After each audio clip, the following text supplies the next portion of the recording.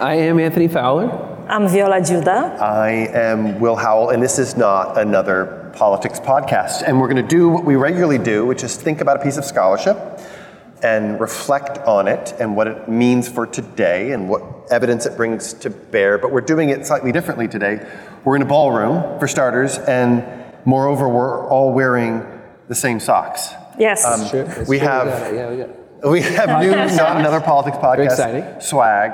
I feel like we're raising our game. Yes. So we're going to talk today about a paper, a really famous paper by one of the most important scholars of Congress of the last half century, Dick Fenno. When you look at what was going on in the 1970s, there were two big books written, one called The Electoral Connection by David Mayhew from Yale University, and the other by Dick Fenno, called Homestyle. And that book, Homestyle, was based off of the paper that we're going to be talking about today, this U.S. House members in their constituencies and exploration. We talk a lot about Congress on the show, and I think we usually focus on what the members of Congress do in Washington, how they vote, whether they are polarized or not. And this paper really took us in a very different direction. So it was interesting to read. The paper basically starts by saying, well, let's see what Congress people do at home. What do they do during this time that we tend to think about as leisure? How do they perceive their constituencies? How do they talk to them? What do they tell them? How do they explain their votes to them? Tell us a little bit more about the methodology. This is different from the kind of paper we normally cover. What does Fenno actually do, and how does he describe? I'm going to read a quote here. This is one of the most often quoted things from Fenno. He says, "The research method has been largely one of soaking and poking, or just hanging around." Yeah, we couldn't get away with saying that. Which is our lead-in for one of our papers that we wrote today was we're going to soak and poke and hang around. We get into all kinds of trouble. It's laughable. Well, but here's what he's doing. He's going in and he's saying, look, you dear political scientists who are fixating on roll call votes and what's going on within Congress, it turns out members spend roughly a third of their time going home to their districts, and they're not just going home to hang out with family and friends, they're doing work there, and they're engaging their constituents. And what we need to do, if we want to understand Congress as an institution, and the members who occupy that institution, is make sense of what those kinds of engagements look like. And so what Fenno did is he joined forces with and followed around about 15 members and just soaked and poked. He went in without priors and said, I'm just going to see what they're doing and try to make sense of it. And this soaking, it sounds scientific, soaking and poking. Like people quote, like this is my method, like it sounds like you're doing, but then he just admits it two words later. I was just hanging around. Yeah, right, but without pretense, right? I'm not going in with a set of priors about what they're actually doing. I'm gonna let their activities sort of speak for themselves, and it's going to be my job to try to organize the observations in a way that's compelling, and the product of which is the paper that's before us. And this was a major undertaking. You said 15 members of Congress, many trips, right? This was many trips. This was over multiple years. He travels with members across the country. And he gets this incredible access that other political scientists didn't have. He's spending a lot of time with members of Congress. I don't think. How much time have you spent with members of Congress? Here and there, I don't know if I said I want to just hang out with you for the weekend and watch, I don't think they would say, that sounds great, right? Yeah, come along.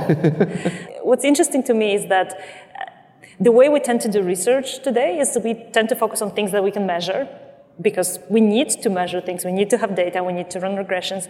And he focused on things that are really, really hard to measure. He gave us a glimpse into something that we don't otherwise see. And it's hard for me to even imagine how we would get a glimpse into that without having him poking and soaking. One of the important findings has to do with how legislators see their constituents. And they see the sort of districts as a whole, there's that.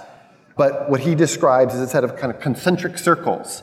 There's the district as a whole, but then there are kind of core members and then essential members that require varying levels of attention, that inform how much time they spend with people, what kinds of relationships they try to nurture.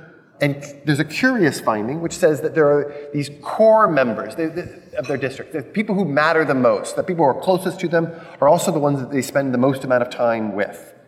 And that's kind of curious from the perspective of a political scientist, wherein you might say, when you go home, you should find that pivotal member of your constituency, that person whose support you have to win over, right? Because the marginal resource that you allot should be directed towards that person whose vote, not who you can count on, you've already got in your back pocket, or the person you'll never win over. It should be the person who, if I spend a little bit of time with, I take them out for a drink, that then I'll bring them over to my side. But that's not what he says. That you actually spend a lot of time with these people whose support you already have.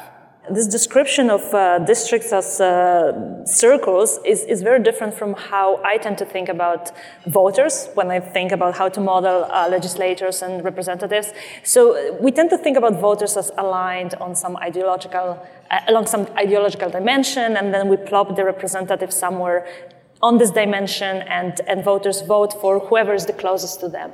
When representatives in this paper talk about how they perceive their voters, they don't really talk about this ideological dimension. They say, my core supporters are the people that I grew up with, or people that are from the same village, or the same county, or the same school, or had children on the same sports team.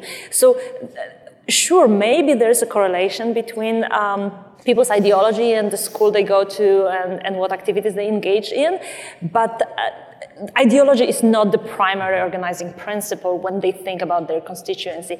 And as you will said, they say, there are those people that we really know very well, and they really like us, we have a great rapport, and they're going to vote for us, but as long as we keep this rapport with them. So they really feel like core supporters are not to be taken for granted. Those are the people that they really have to talk to and mingle with and have coffee and drinks and so on, because that's what makes them core supporters. So I wonder if you have... I do. I have a lot of thoughts on this. I mean, one question is this the self-serving thing you tell yourself? Like, it's more fun to talk to your core supporters and your friends. And so you tell yourself, like, oh, it's really important that I go have beers with my old friends. And like, when I go back home to San Diego, I see my friends. I don't see the people that I don't like. And we go to the Padres game and we talk. And if I'm a member of Congress, you're like, oh, this is useful for me because I have to really, and in fact, this comes up a little bit in the piece where some members of Congress say, I got to go to this dinner. It's with this group.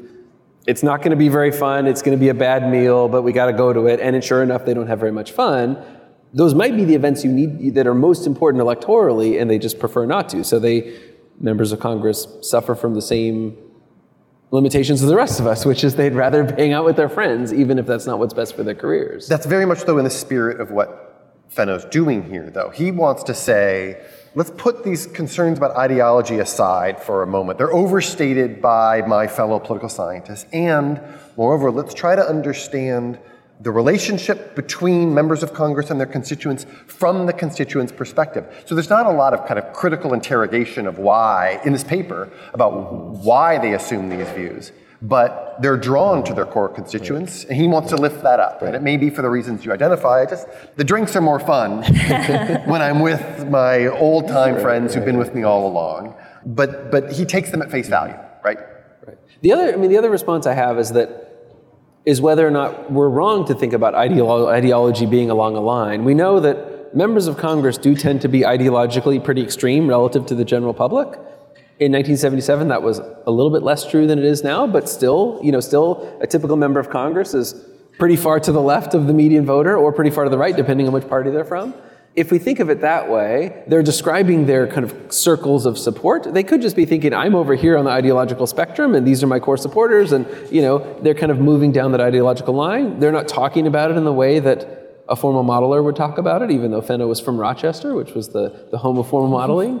But it's conceivable that that's largely what they're talking about, with some idiosyncratic, they also, in addition to getting people to vote for them, they need people to write them checks and and so of course you're more likely to get checks from your friends and things like that. But is it possible that that's what they're talking about? Because it's not entirely idiosyncratic. It's not just geography. It's, well, there's this group, there's this union, there's this interest group that's in my district, and they're over here. And they don't say over here on the line, they say they're the third circle away from me, which could be the same thing, no? Yeah, I think there is probably some correlation, but if I were to think about this in terms of ideology, and if indeed the core supporters are the people who are really the closest to me in terms of ideology, then I would expect those core supporters to be there for me no matter what I do. And what Fenno seems to emphasize is that it's really important in the minds of these representatives to mingle with those core supporters. And maybe you're right, maybe they're just thinking that's important because they like it, but it seems that they believe that those are not supporters that's going to stay there if the relationship, the personal relationship is going to be severed. So yeah, I wonder to what extent we are fine still thinking about this ideological dimension as the main organizing principle, or to what extent we are missing something as political scientists. Yeah, this is where the tension plays out. He's saying, let's put these ideological concerns aside. There's something relational or something sociological in play. And you're saying, no, I can understand that relational, those sociological dimensions as having an ideological component. But so round two for Fenno in this same kind of tension is he comes out and says, the reason why I'm going back to spend time with my constituents obviously is to secure their support in some way. But the way that I secure their support is by gaining their trust. And how do I build trust? It's not by establishing that your beliefs and my beliefs are one and the same, and that therefore you can count on me to cast the votes that are going to best represent your policy preferences.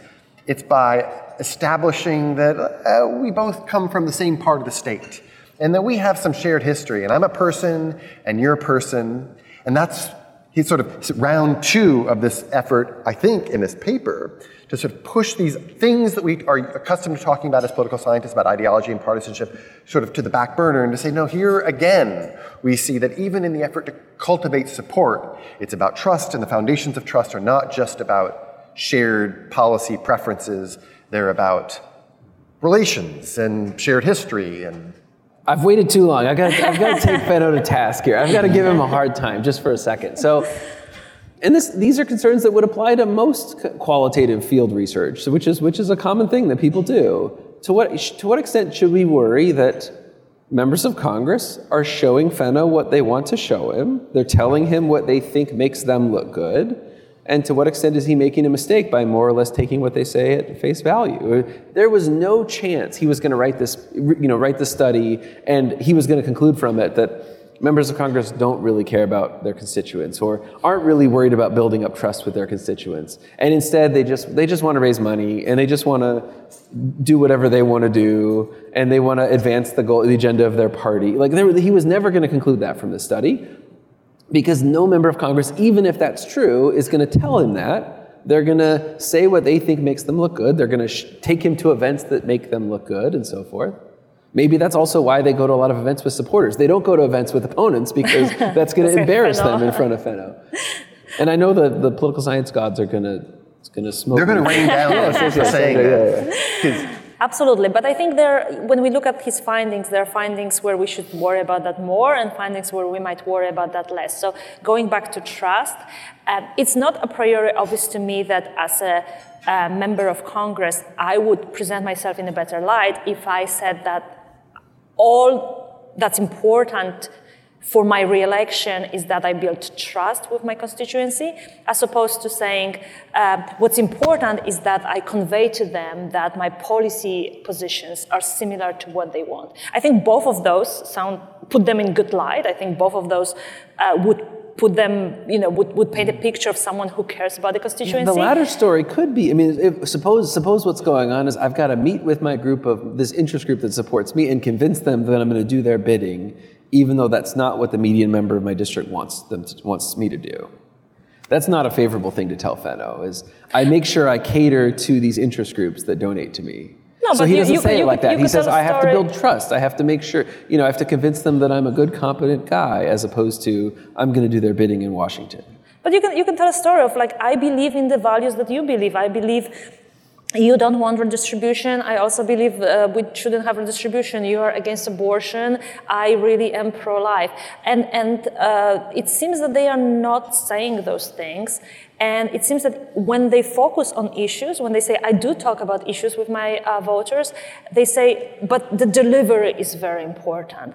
It's less about exactly what I deliver and how I deliver. And just one last quote, if I can, it's not going to be quote, it's going to be paraphrasing, but he talks to one representative who says, look, sometimes I even make a point of telling my constituencies that I disagree with them, because then that gives me more leeway later in Congress.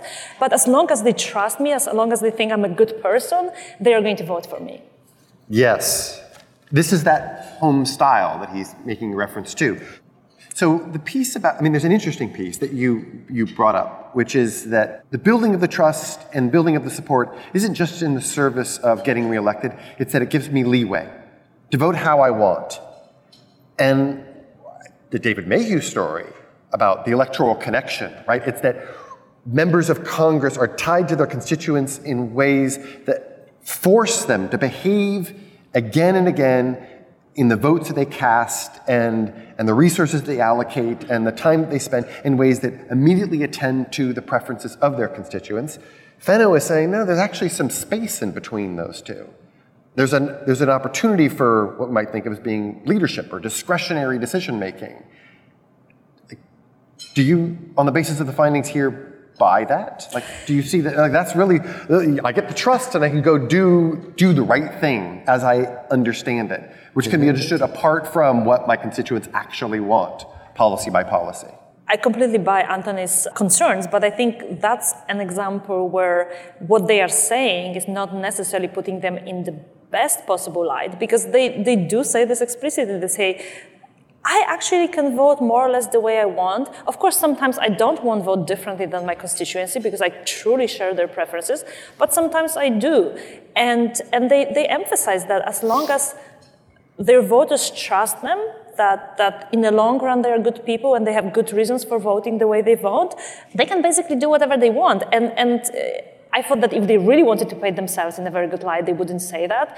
And in a sense, I think it's something worth investigating, or maybe we shouldn't take it at face value, but it's something worth investigating, to what extent the votes of the representatives do represent what the voters really want, and how that later translates into support that they receive. I think what they want their members, what they want their constituents to think is not, I take a poll on every bill and just do exactly what the majority says, but that I already intrinsically know what's best for the district. That's kind of what they're saying. They're saying that I use my own judgment because I already intrinsically know what's right for all of you dum-dums out there. That's basically... but there is a version, you could imagine, that a storyline that could be told when Fenno is accompanying these members back to Congress is one wherein the legislators go and sit before their constituents to try to understand the lives that they lead. And it's all about absorbing the knowledge of their constituents and saying, I'm going to take the fight back to Washington. And he doesn't, and that's a story that would certainly put them in a good light, but that he doesn't see. There's a kind of tension, there's space between the constituents and their legislators that's being played out in an authentic way, that's building of trust, which, I don't know, a priori, it didn't have to play out that way. And in that sense, there's some discovery in this exercise, even if it's being undertaken somewhat naively. So for me, as a person who tries to write formal models of how electoral competition works and how campaigns work, it was interesting to start thinking about to what extent they do have this leeway, to what extent their votes are translated into support via this channel of trust, and to what extent they can cultivate this channel of trust. So I found this very interesting. And again, I'm going to go back to this representative who said it explicitly. He said, look, sometimes when I talk to people, I really make a point of telling them, I do not share your values. I do not, maybe not values. Values is values is too, that's it's too far. Much. But I do not agree with you on this position. Because they say once they know that I am a good person, but I'm not exactly like them, I'm not exactly sharing all the positions, then it's easier for me to justify my votes. And I thought this was very interesting. And again, it's one person, we know, we don't trust anecdotes, but I think it's a good starting point to start thinking about studying it more systematically. We've had a bunch of empirical research subsequent to this that shows, there's a famous APSR paper, out of office, right? That those legislators who deviate from the preferences and policy convictions of their constituents are not long for this world, at least politically.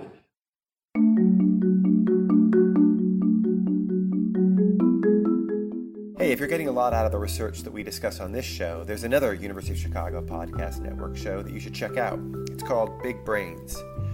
Big Brains brings you the engaging stories behind the pioneering research and pivotal breakthroughs reshaping our world. Change how you see the world through research and keep up with the latest academic thinking with Big Brains, part of the University of Chicago Podcast Network.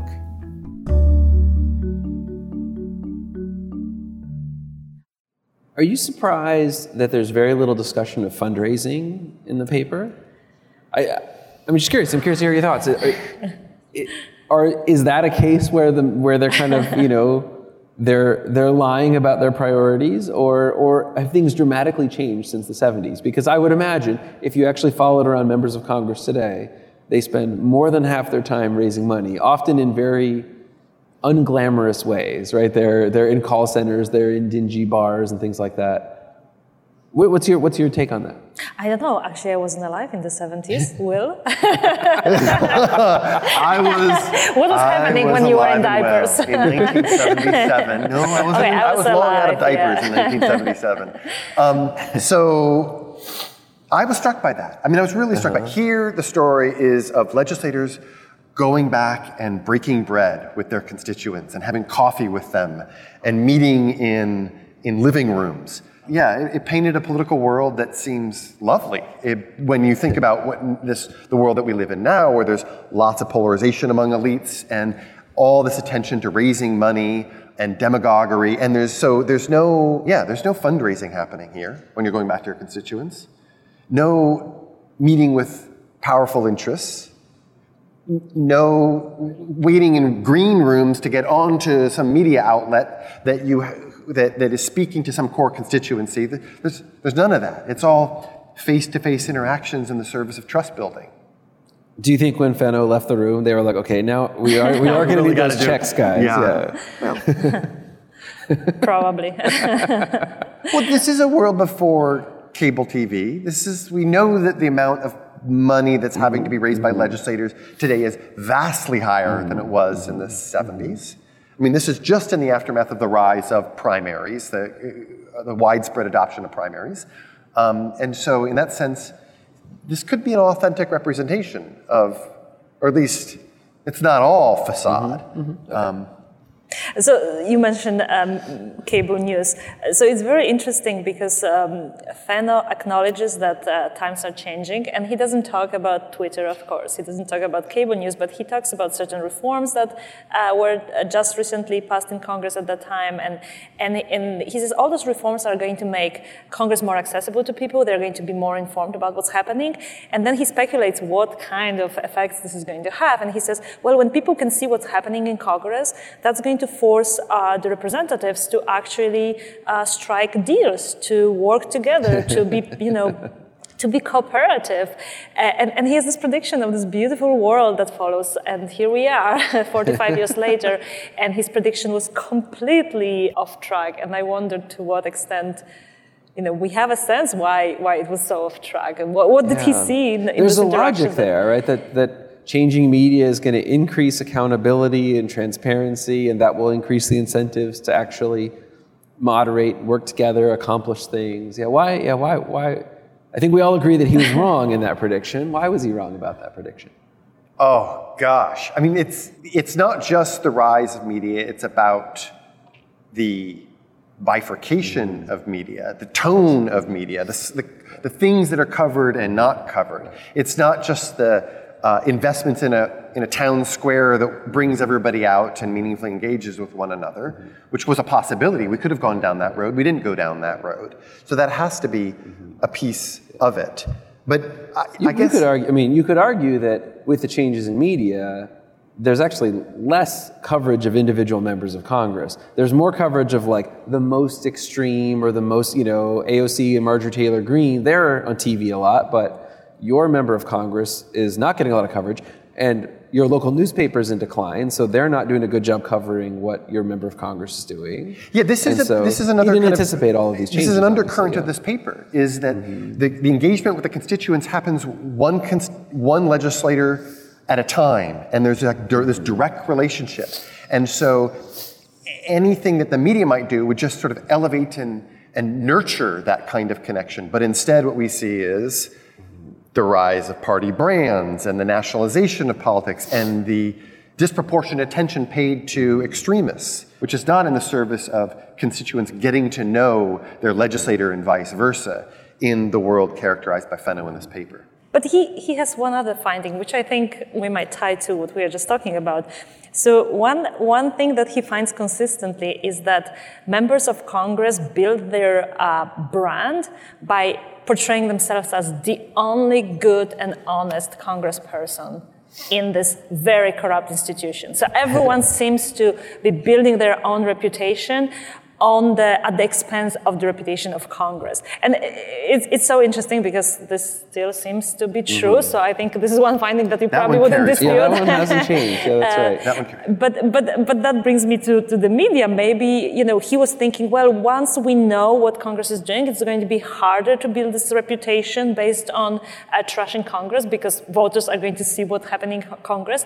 But maybe it's actually easier because now I can go on Twitter and I can just portray Congress as very dysfunctional with one tweet and one performance on Fox News. So, yeah, I agree. I think that's actually it's been a puzzle for political scientists for a long time. Approval of Congress is very low, but approval of your member of Congress is pretty high. Why is that? And I'm sure individual members of Congress play into that. They say the institution is terrible and it's broken, but don't worry, I'm there fighting the good fight. And when there's not a lot of local news coverage actually covering what are they actually doing, it makes it easier for them to say that, and people don't have any way of refuting it, I suppose. If we see what's happening in Congress, and because media focus on the most sort of controversial issues that are, controversial events in Congress, maybe because we see that our perception of Congress as dysfunctional is cemented. And your member of Congress really is better than AOC and Marjorie Taylor Greene. Exactly, and then in a sense they have no choice as saying like, well, we are not like them. No? Like, even if they wanted to change their strategy, they just can't. It is curious, though, that play continues to work and has been sustained for so long. This strategy of running for Congress by running against it, and everything's broken but not me, I will deliver you. At what point do we say, wait, something here, something about that appeal is not working, right? Something about that is wrong. How do we then think about collective accountability?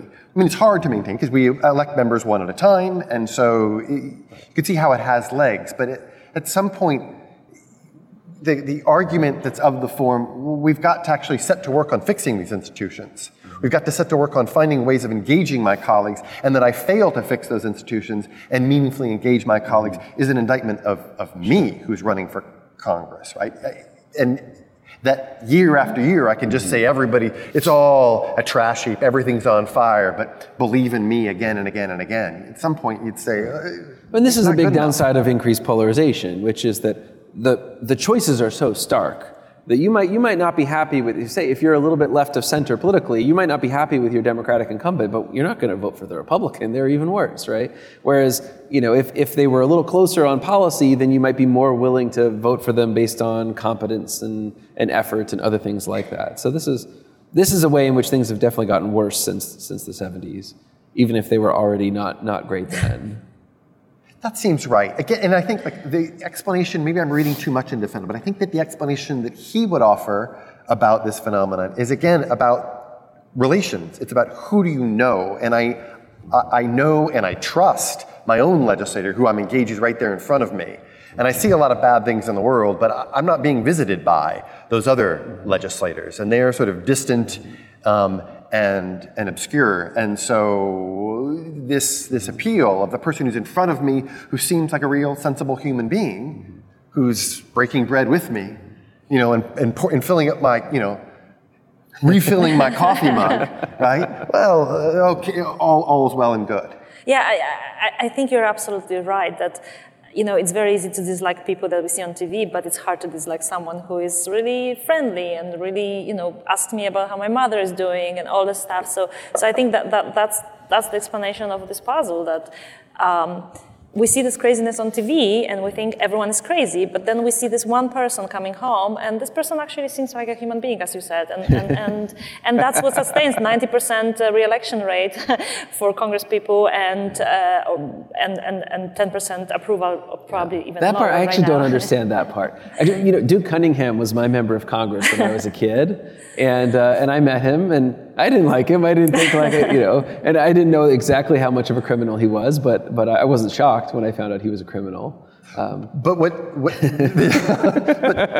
but you never called him Duke, right? You never called him, and they quote, Fenno quotes a legislator who's one of his constituents calls him by his first name, and then he turns over to Fenno and says, anytime one of my own constituents calls me by my first name, I've got their support locked in. They can never do, right? Once you get that kind of close relationship, it's gold. It's electoral gold. So again, it's all about relation. Maybe not for you, because you're not looking for up me. at I don't these know. things. I'm just less enamored by celebrities in general. Yeah, maybe. but not know. so with This these is folks. obviously a major aside, but you have someone meets a celebrity, and every time they're like, they were just so wonderful.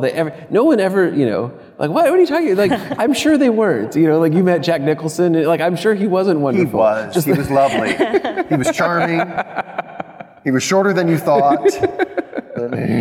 I mean, when Queen died, you could hear all those people saying, like, I had a special connection with Queen because once I was at the same event as the Queen was at, and it's amazing how there's like one little, short interaction, which is not even an interaction, makes people just completely forget about that. There's so much to the Queen. So I do actually sympathize with this with this line of thinking that it's very hard to break up with people. It's very hard. So if this person comes to your village, your county, and drinks coffee with you, it's hard to then turn around and vote for someone that you haven't met. And moreover, you see on TV and they seem like a cyborg, not a nice, friendly human being who has a wife and children in the same school as I do. So, I think this part of the story really rang true to me. Which is why they devote so much time and resources, legislators do, to engaging in this kind of activity. This is why, Fenno's first move in this paper is to say, we're fixating on what's going on in Congress. It turns out much of the job, much of the political action is in pouring coffee with your constituents. And we need to understand that is central to not just their strategy, but their self-understanding. And you look skeptically, was that ever true? But then the follow-on is that true today? Which is, we live in a world in which it's about fundraising, and it's about all kinds of strategizing, and party brands, and bifurcated media markets, and these kinds of things. But for the move that Fenno's going to make, right, one is to say, let's stop fixating exclusively on what's happening within Congress. Let's think about that third of the time that they spend engaging their constituents. And that we as political scientists would do well to soak and poke in our own work, right? To think outside of the models that we carry around and actually observe firsthand, up close, about what these legislators are actually doing. And so I guess I'm going to put forward my bottom line. Can I do that? Which is, I kind of like that last point, that we should be spending more time in looking at what they're doing. In my own research, I don't spend any time with presidents, and I don't think I'll have many opportunities to do so. But to sort of try to better understand the daily operations of the people who we're studying and how they allot their time as an object worthy of study, we should do it in a way that isn't entirely open-ended or naive. I think we should do it thinking critically, but by opening up space that allows for the possibility of discovery. It isn't just that we're going to take our model and look for the evidence that reaffirms it, is to allow in our kind of ethnography that he wants to call us all to undertake, allow for the possibility of discovery. Seems like a good thing. I agree with you. I do worry about what Anthony is worried, that it's hard to really do this kind of research and be considered a serious researcher, because there's all these concerns that we have, and at the end of the day, everyone would like to be soaking and poking as opposed to, proving theorems and running regressions. It's fun. So I don't think we will ever really reward this kind of research. And yet he was rewarded in a big way, right? In 77, true, yes. So I'm conflicted in the sense that I do not see a path forward. I do not see a way to really elevate this kind of research, but I do see the value of it. It was really interesting for me to read, this sort of like a story about how he perceives the members of Congress when he watches them in the wild, and it made me think a little bit more about the models I write and the regressions that people run, and I think that's a valuable addition, that we are a little bit more careful now about what we are going to do in our own research. My bottom line is a little more skeptical, as you would imagine. I mean, of course, I think this is an interesting paper. I did learn a bit, and I think it's valuable that some people are doing this kind of work. I certainly wouldn't want to rely exclusively on this kind of work to think about what are members of Congress thinking about and what's motivating them and so forth. I'm glad that Will Howe, the scholar, is doing the work that he's doing and not spending time chasing around presidents and trying to see how they spend their day. There are journalists that do that kind of thing. There are journalists that can tell me that President Trump was in bed at 6 p.m. with a Big Mac watching cable news. I didn't need scholars to tell me that, and your time is better spent on actual scholarship. Although the prospect of eating a Big Mac with a president, that'd be a lot of fun. All right. There we go. Yeah. Thanks, everybody. Thank you.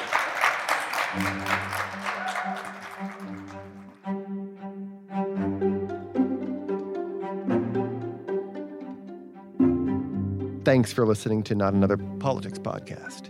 Our show is a podcast from the Harris School of Public Policy and is produced by Matt Hodapp. Thanks for listening.